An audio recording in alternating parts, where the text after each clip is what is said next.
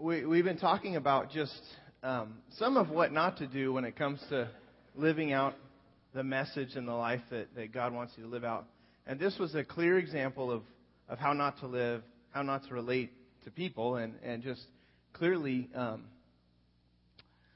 what's extremely offensive. And so, but we've been looking at what I've been calling a message series called Undeniable, just talking about the difference that Christ has made in us. If you've come to know Jesus Christ, then He's made a real difference in your life.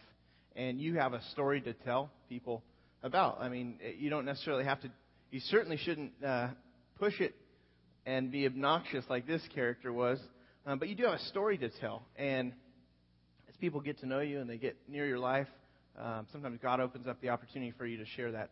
Other times, it's just through the way we live that this very powerful message is just communicated through the life of a person who's following God and has surrendered his life to Jesus Christ. And it's very attractive. Scripture says that it ought to be like, our lives ought to be like stars that are shining in the universe. You know, stars that they attract attention, and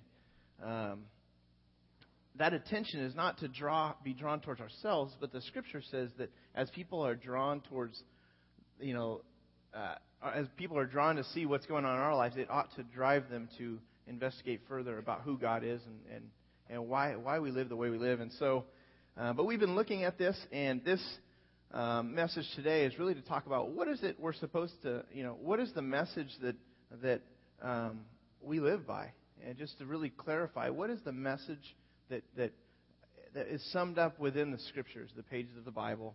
And this guy here, this character in the movie, apparently he claimed to be a follower of Christ, and he was trying to invite his coworker to a Bible study, and he went about it his own way, and he just kind of hammered her with this message at the end in a somewhat kidding way, but you got to wonder how that impacted her. And I wonder how it impacts people if we're not careful with the way we live and what we say as we're relating to people.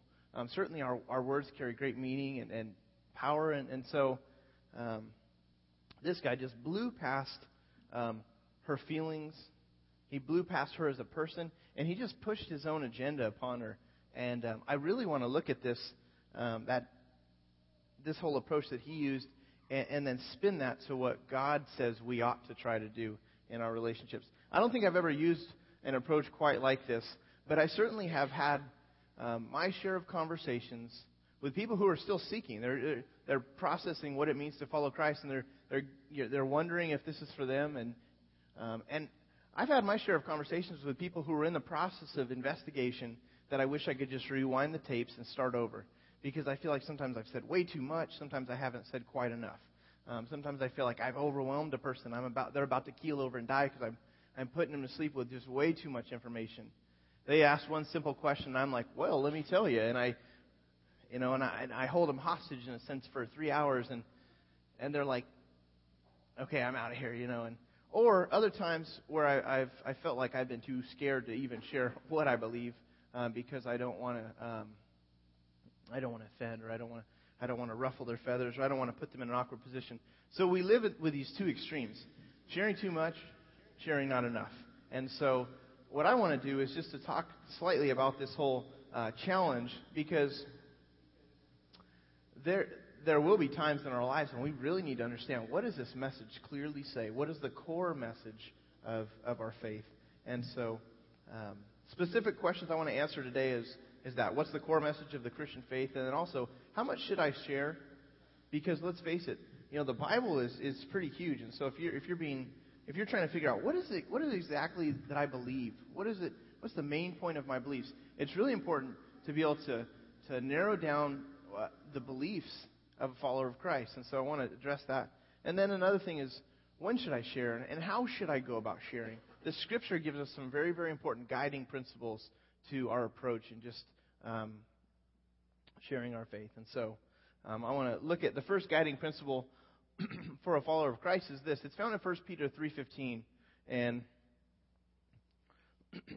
this book is written by one of Jesus' closest followers, a guy named Peter. He followed after Christ. He was one of his friends, but also one of his disciples. So Jesus poured into this guy, and this was one of the men that carried on, one of the key men that God used to carry on and expand the Christian faith after Jesus died and was resurrected and went to heaven. There was these followers who were really committed to his message, and so this guy Peter, he's written a letter, and First Peter is one of his letters to the church, to the Christians that were around at that time. And he wrote this letter to circulate among all the churches. And the message of this letter was, one of the key messages that you hear in First Peter is, as a Christian, you're going to face some hard times. Because in those days, there was tremendous persecution on the church. People who believed in Christ were suffering for their faith because it was in a very hostile environment. Mainly because Christianity was born in a setting that just did not accept it. For the Jewish,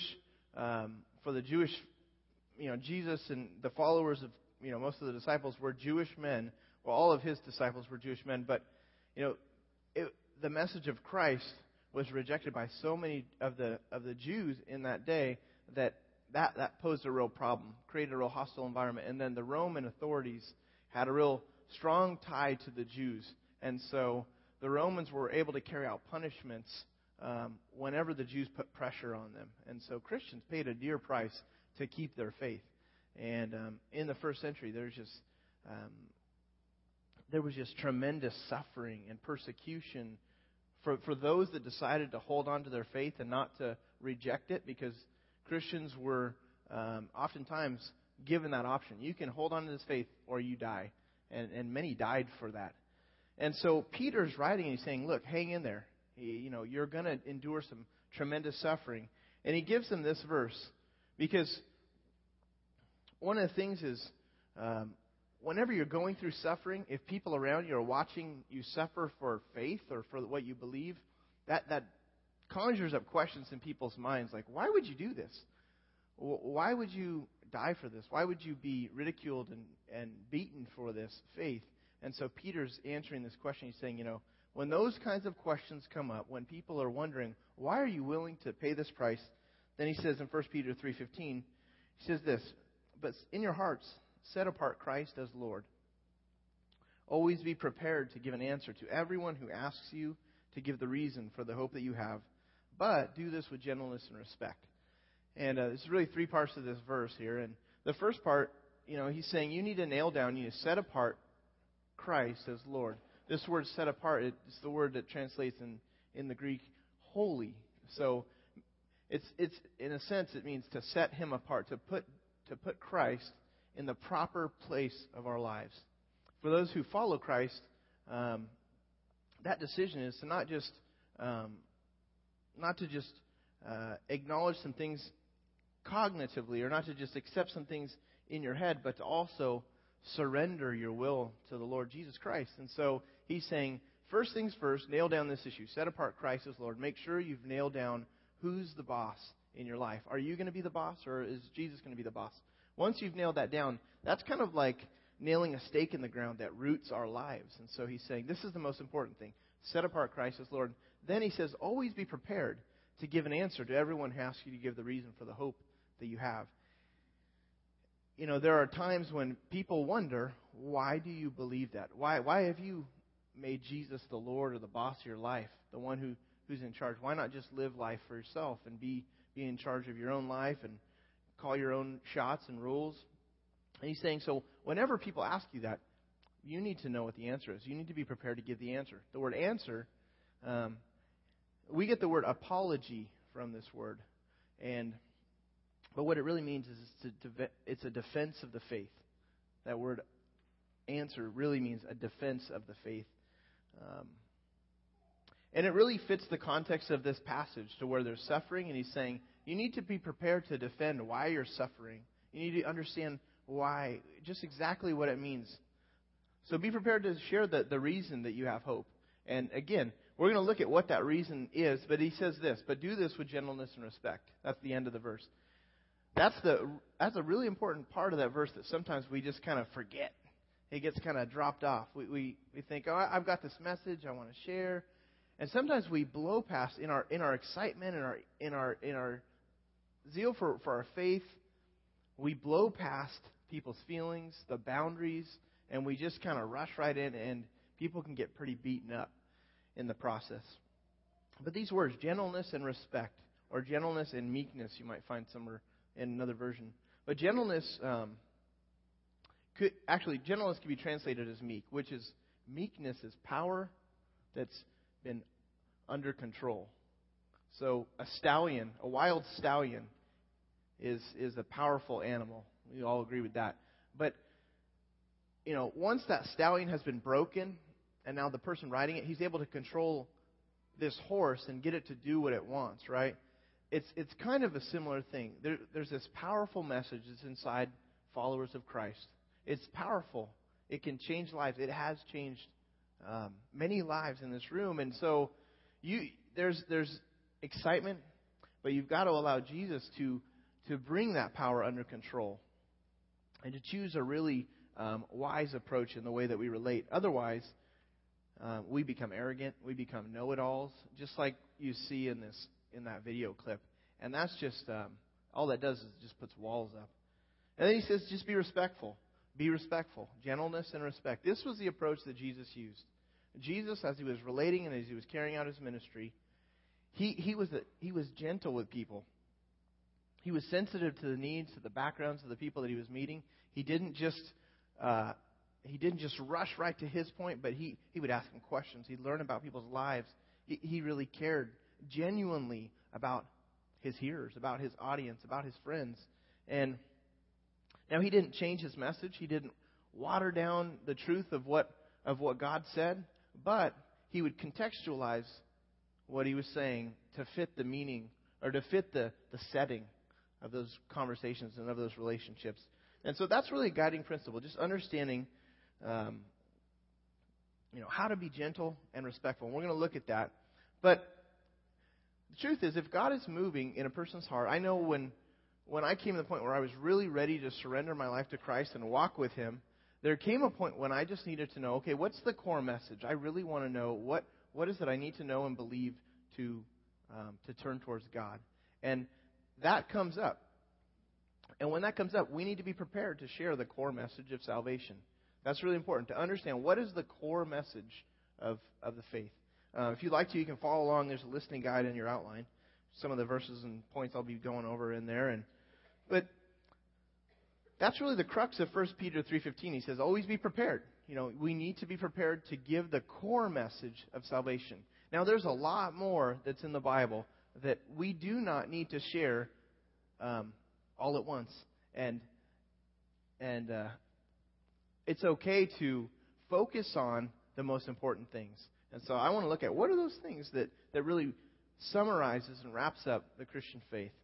There was a jailer who asked a question. You see it here up on the screens, Acts 16:30. And this jailer, he says this. It says he brought them out and he asked them, sirs, what must I do to be saved? And in Acts 16, the context of this is Paul and a man named Silas were starting churches in different cities. And in one of these places, there was a demon-possessed girl who was had the power to tell fortunes. And so she was making a lot of money for her owner. But she was following along Paul and Silas, and she through the demon that was working inside of her, she was able to have supernatural ability to understand who these men were. And so she was kind of annoying them, and Paul turned at one point and he dealt with the demon and cast this spirit out of this girl. Well, as you can imagine, everybody was like, oh my gosh, what just happened? Something supernatural just happened before our very eyes. And people were conflicted. Well, the owners of this girl were ticked because this was their source of income, and now she was no longer capable of pulling off her duties, and so they were ticked, and they rounded up an angry mob. Paul and Silas were beaten, stripped of their clothes, beaten some more, and thrown in prison. And in the middle of the night, they're even told, the jailer was told to lock them up, make sure that they didn't escape, and locked him up. So they chained him up. Middle of the night, they're singing songs, Paul and Silas, and there's other prisoners in there. And Paul and Silas are just having a little church service, apparently, and they're singing. And then all of a sudden, there's this violent earthquake, and the doors from the jails all open, and the chains all come off, all the men. And the jailer rushes in there, and all the prisoners are free, including Paul and Silas. And the jailer grabs a sword to run himself through because he knew that his life was now on the line, and he would have paid a dear price because he let these men go. At least that's the way it would have seemed. And Paul says, "Stop, don't harm yourself. We're all here." And then he asks this question. The jailer says, "Sirs, what must I do to be saved?" God had gotten his attention. Oftentimes in our lives, God gets our attention, and we are open to hearing, what is it? Tell me the truth about what this whole message of Christianity is. This jailer was all ears. And you read in this, it's not up on the screen, but I want to tell you what happens with this story. So Paul, he responds. He says, "Here's what you need to know. Believe in the Lord Jesus and you will be saved, you and your household." And then they spoke the word of the Lord to him and to all others in his house. And at that hour of the night, the jailer took them and washed their wounds. He's the one that probably inflicted some of these wounds. Now he's been reborn in a sense, and he's changed from the inside, and he's cleaning the wounds that he had inflicted upon these men. But Paul and Silas took the time to explain the message of Jesus. It doesn't really tell us. It'd be neat if we could have been a fly on the wall to know exactly what he told them. But he went and explained the message of Jesus. And that's what I really want to look at. What I'm going to try to do is give the answers from the pages of Scripture as far as the core message. Because you can take lots of the encounters in the Bible and see what it was the apostles or the followers of Jesus decided to really focus on. And so let's look at those things together. If you're asking the question, what is it I need to believe? What do I really need to believe? First, I must be reasonably convinced or convicted that there is a God. That's the first thing. Just establishing this and nailing down the fact that there is a God. Paul, that same guy, and another character named Barnabas were doing ministry in another area. If you back up in Acts chapter 14, the verses I want you to see are going to be up on the screen, but they're in a different area called Lystra, and they were doing ministry, and they come upon a crippled man who'd been crippled from birth, couldn't walk. And Paul says, he prays for the guy, and he tells him to get up. And the guy gets up and is healed. And again, all these innocent bystanders see this miracle happen, and they're just like, what in the world? What's going on here? So they start. This was a place where the worship was of Greek gods in Lystra. And so the Lycaonian people, they worshipped, Zeus, some of the Greek gods, and so they thought Paul and Barnabas were gods themselves that had come down to earth. So they called Paul, I think they called him, he was probably Hermes, yeah. And Barnabas was Zeus. And so the people start offering sacrifices. They wanted to offer sacrifices to these gods that they thought had come down. And Paul and Barnabas, as soon as they realized what was going on, they said, "Stop! Wait! Don't offer sacrifices to us." And he says, "We're just men." And then he gets to this verse 15. "We're bringing you good news. We're telling you to turn from these worthless things to the living God, the God who made the heaven and the earth and the sea and everything in them. In the past, he let all nations go their own way. Yet, he has not left himself without testimony. He has shown kindness by giving you rain from heaven and crops in their season. He provides you with plenty of food, and he fills your heart with joy." So the people's understandings was that there was multiple gods to worship, and Paul was just saying there is a God who's personal. There's a God who loves you, and he provides for you. He's the one that's responsible for the rain and causing the crops to grow up that nourish you. He's the one that fills your hearts with joy. He's the one that allows you to really live and to find meaning. And he's saying, that's the God. He says, in the past, he has not left himself without testimony. He's saying even his works ought to be enough to convince people that, wow, somebody's in charge of all this. The fact that rain's coming down, crops, and all these seasons that people are taking care of, someone's responsible for this. He has not left himself without testimony. Just within his creation, he has demonstrated that there is a God. And he's personal. He cares about us. That's really in these verses. He's saying he fills our hearts with joy. He takes care of the fact that we're hungry. He meets those needs in our life. And I remember in college when there was a new student who was learning English in my school, and he ended up living right next door to me. And we became good friends. He was from Japan. And for the time he was there, it was kind of like having the brother I never had, my Japanese brother that I never had. And we were about the same size, and we were just buds, in college, and did a lot together. He was only there for a short period of time, but we went to movies. He was just always into checking out new American things, and I just loved, me and some of my buddies would show him around the town and stuff. And there came a point when he wanted to know what our beliefs were, and he certainly wanted to know. He saw something different with some of the people that were on our wing, some of the people who followed Christ. He saw a different kind of relationship, and he wanted to know what that was all about. And so we began to share with him about a God who loved him. And every time we shared, this man, he would just tear up in the eyes, and he'd begin to weep because he'd never heard of a personal God. He'd never, from where he was from, he'd just never been introduced to a God who loved him.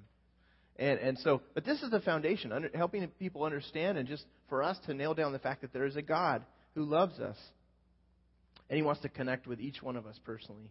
The second thing is this: we also need to believe that Jesus Christ is God. This is the core of the Christian faith, that Jesus Christ, there is a God, and He is God. This is what the Bible teaches in John 1, verse 1. John 1:1 it's a foundational verse. It says this. It says, "In the beginning was the Word, and the Word was with God, and the Word was God." It's an interesting verse, okay? It uses capital W. In the beginning was the Word, and the Word was with God, and the Word was God. So he's talking about this person known as the Word, or this thing or this person. And then in verse 14, he kind of defines who this character is.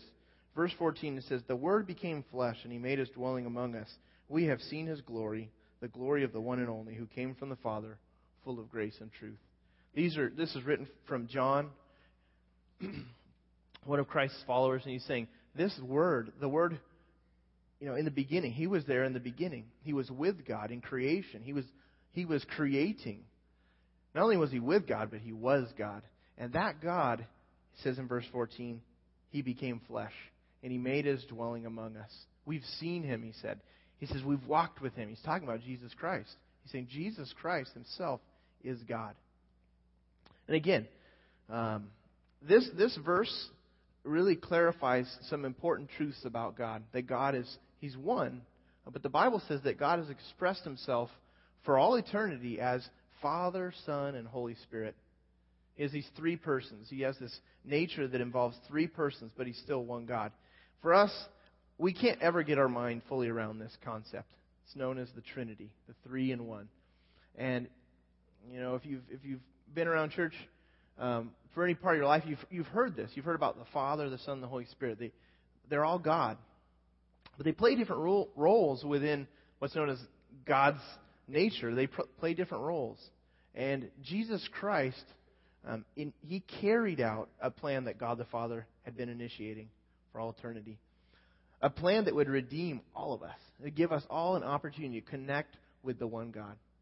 And so Jesus came to make that possible. So that's really the second most important thing. Then another thing is this. We also need to believe that Jesus Christ, He actually did live. You can't be a follower of Christ and reject this claim. That Jesus Christ really did live.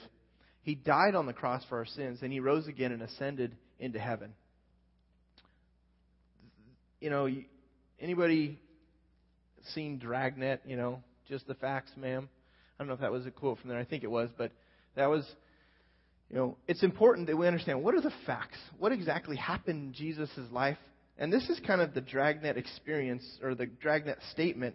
Here's the facts about the beliefs, the actual facts, the historical facts of Jesus Christ, what He did. This is from Paul to the church in Corinth. He says this: "Now, brothers, I want to remind you of the gospel." The gospel means good news. the gospel that I preached to you, which you have received and on which you have taken your stand. He's saying that you need to understand the good news, the message that you're standing on. By this gospel, verse 2 says, you are saved if you hold firmly to the word that I preached to you.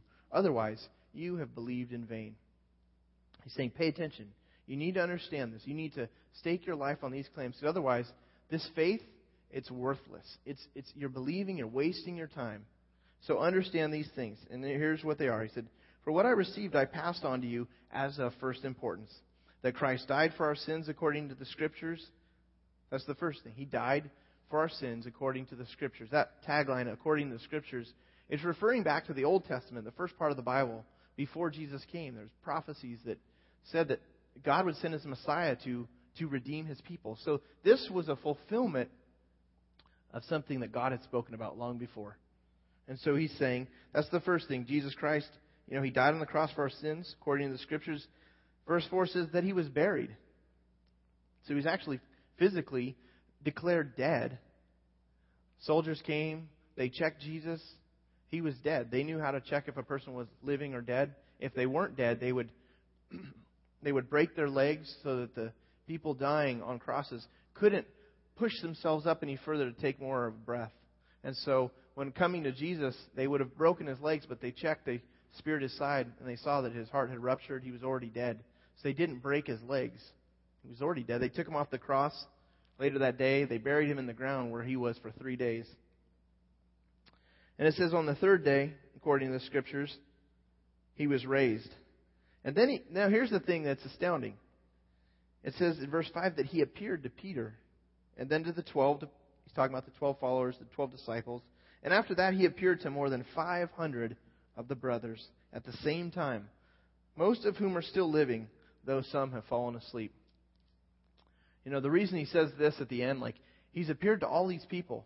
Even at one point, He appeared to over 500 people, most of whom are still living. The reason He says that is because He's saying, if you don't believe Me, they're still alive. You can go check with them. Go to Jerusalem, check with the people that saw Jesus in His risen state. You can check. You need, He's saying, you need to understand the power of the resurrection. It's the resurrection that gives us hope as Christians. If you're going to stake your life in Christianity and try to do life God's way, then the resurrection is something you don't want to wash over. It's not something you want to forget about, because it's what holds the power to changing our lives for all eternity. The resurrection, it's God's power that changed Him, that raised Him from the dead. And Paul, he says in verses 17 through 19, you don't have this, but it just makes some interesting statements. He says, if Christ has not been raised, your faith is futile. You're still in your sins.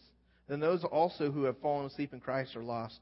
If only for this life that we have hope in Christ, then we are to be pitied more than most men. So he's saying, if Jesus wasn't raised, then it's all just a big waste of time again.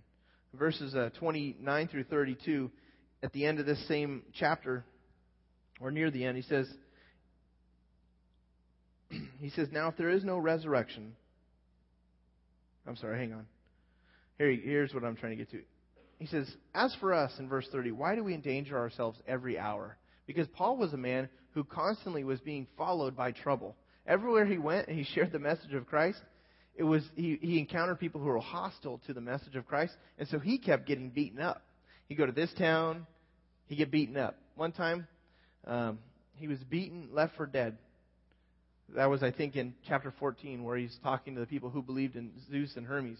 At some point, a crowd came, they saw what he was saying, they beat him, left him for dead. And it says when he finally came to, he went to the next town. He shared the same message. Well, not long after, the people from the town that beat him up heard that he was on the move, and so they ran after him, they beat him up again. And the poor guy, man, he's just running all over the Mediterranean, sharing this message of hope, but he's paying a dear price. And in verse 30, he's saying, why do we endanger ourselves every hour? He says, I die every day. I mean that, brothers, just as surely as I glory over you in Christ Jesus our Lord. He says, if I fought wild beasts in Ephesus for merely human reasons, what have I gained? If the dead are not raised, and let us eat and drink, for tomorrow we die. He's saying, this is just a big waste of time if Christ didn't rise from the dead. Our hope is found in the fact that He did. So if you're a Christian, if you're a follower of Christ, it's something you need to make sure you've nailed down, that you believe that He, in fact, died, was buried, and He rose from the dead. Another thing is this, is believing that Jesus, His death on the cross, it did something. It paid the penalty for my rebellion against God. That's the first thing. It paid the penalty. Romans 5:8 says, but God demonstrated His own love for us in this. It says, while we were still sinners, Christ died for us. Scripture says that all of us go our own way in life. Every single one of us decide to live independently from God. We just kind of set off for a course of our own lives, heading in a direction that seems best to us. All of us, every single person. And it says, as we're walking our own way, God demonstrated how much He loved us by sending Jesus to die for us. He didn't wait until we got our acts together. He didn't wait until we began to be interested in Him. But God sent His Son to die for us so that we could have real hope. Colossians 1:19 says the same thing. It says, for God was pleased to have all His fullness dwell in Him, and through Him to reconcile to Himself all things, whether things on the earth or things in the heaven, by making peace through His blood shed on the cross. So God made peace with man through the blood of Jesus Christ. He made peace with people who were going their own way in life. He decided to make a way for them to reconnect with God, to establish the kind of relationship that God wants for all of us and that He designed us to have. The other thing is, Jesus' death on the cross is the only way into a relationship with God. This is not what I just say. This is clearly made points made in the Bible. The Bible is very clear, and Jesus made very pointed statements about the fact that He was the only way to God. And it's not my own efforts. It's not my works. I can't do it enough good to earn God's favor. We try and try and try to connect with God. We want to establish a relationship with God. We want to go our own way in life, and we're curious about this. We're curious about who God is. And so sometimes we think, if I just do enough good in my life, and if it balances out at the end, then I'm sure that God will be okay, and I'll get to experience eternity with Him in heaven. And the Scripture says this in Ephesians 2:8-9. It says, for it is by grace you have been saved through faith. And this is not from yourselves. It is the gift of God, not by works, so that no one can boast. This is not the fact that we have a shot. God gives us chance after chance, opportunity after opportunity to come to Him. It's not because of any good that we did. It's not like we did enough good to where you unlocked a new level. Like I played some video games with my son. And if you get really far and you discover something, you can unlock a new level, and then all of a sudden the mysteries of the game begin to unfold. I think sometimes we think the same. If I just do enough good in my life, then God will begin to unlock new levels of perspective. And then, so the more good I do, the better shot I got at really getting connected to God. But that's just not how it works. We could never do enough good. We could never unlock enough levels for God to be satisfied, because our life of rebellion is not what He intended. Scripture says that when we live independently from God, we've missed His mark for our lives. And because of that, it's broken fellowship. And so what He did was He stepped into humanity in the person of Jesus Christ. And He Himself paid the penalty. As Jesus, He paid the penalty for our rebellion. He suffered and died the death that we all deserve for going our own way in life.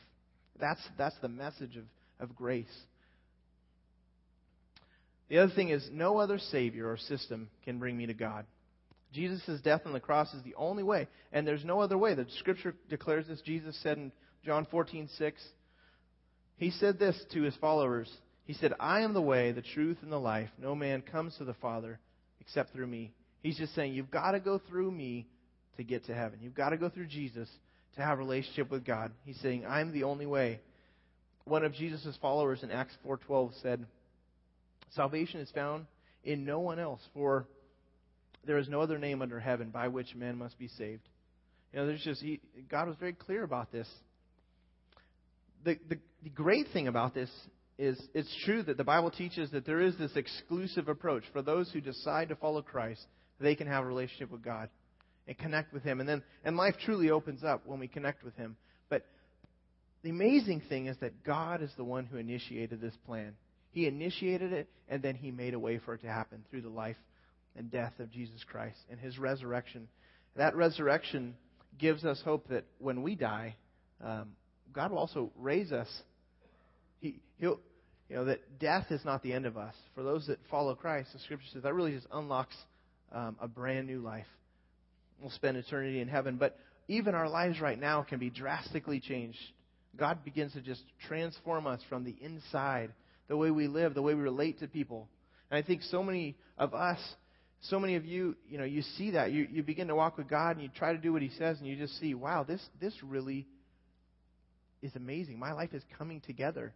We encounter hard times still, but you get perspective that things just begin to make sense in a way that it never had. I know that was for me. God really turned on the lights in some areas of my life when I decided to follow Him. Some areas that just really I kept hitting dead end after dead end after dead end. And things were, I could not put it together. And then God had to put it together for me through relationship with His Son, Jesus. The last part of this, if you flip it over, is just I must believe to the extent that I trust Him. So it's believing all those things that He's God, He died for us, but then I must believe to the extent that I actually trust Him with my life. I trust Him as my Savior. I'm relying on Christ Jesus to have paid my debt before God. We're not trusting, again, in our own good works, but we're trusting that God Himself has made things right in the person of Jesus Christ. And I want to look at Colossians 1:22. If you skip ahead to Colossians 1:22, it says, "But now He has reconciled you by Christ's physical body through death to present you holy in this sight, without blemish and free from accusation." The fact that we've all been going our own way in life, God looks past that when He looks at our lives. For those who are in Christ, He looks at the righteousness. He looks at all the good that Jesus did, the perfect life that He lived, and He views us very differently. Many people find it very easy to believe and to trust Him as their Savior, but the most difficult thing, I believe, is to trust Him as our Lord, as to submit to Him as my God, the one who's calling the shots in my life, yielding my every area of my life to Him.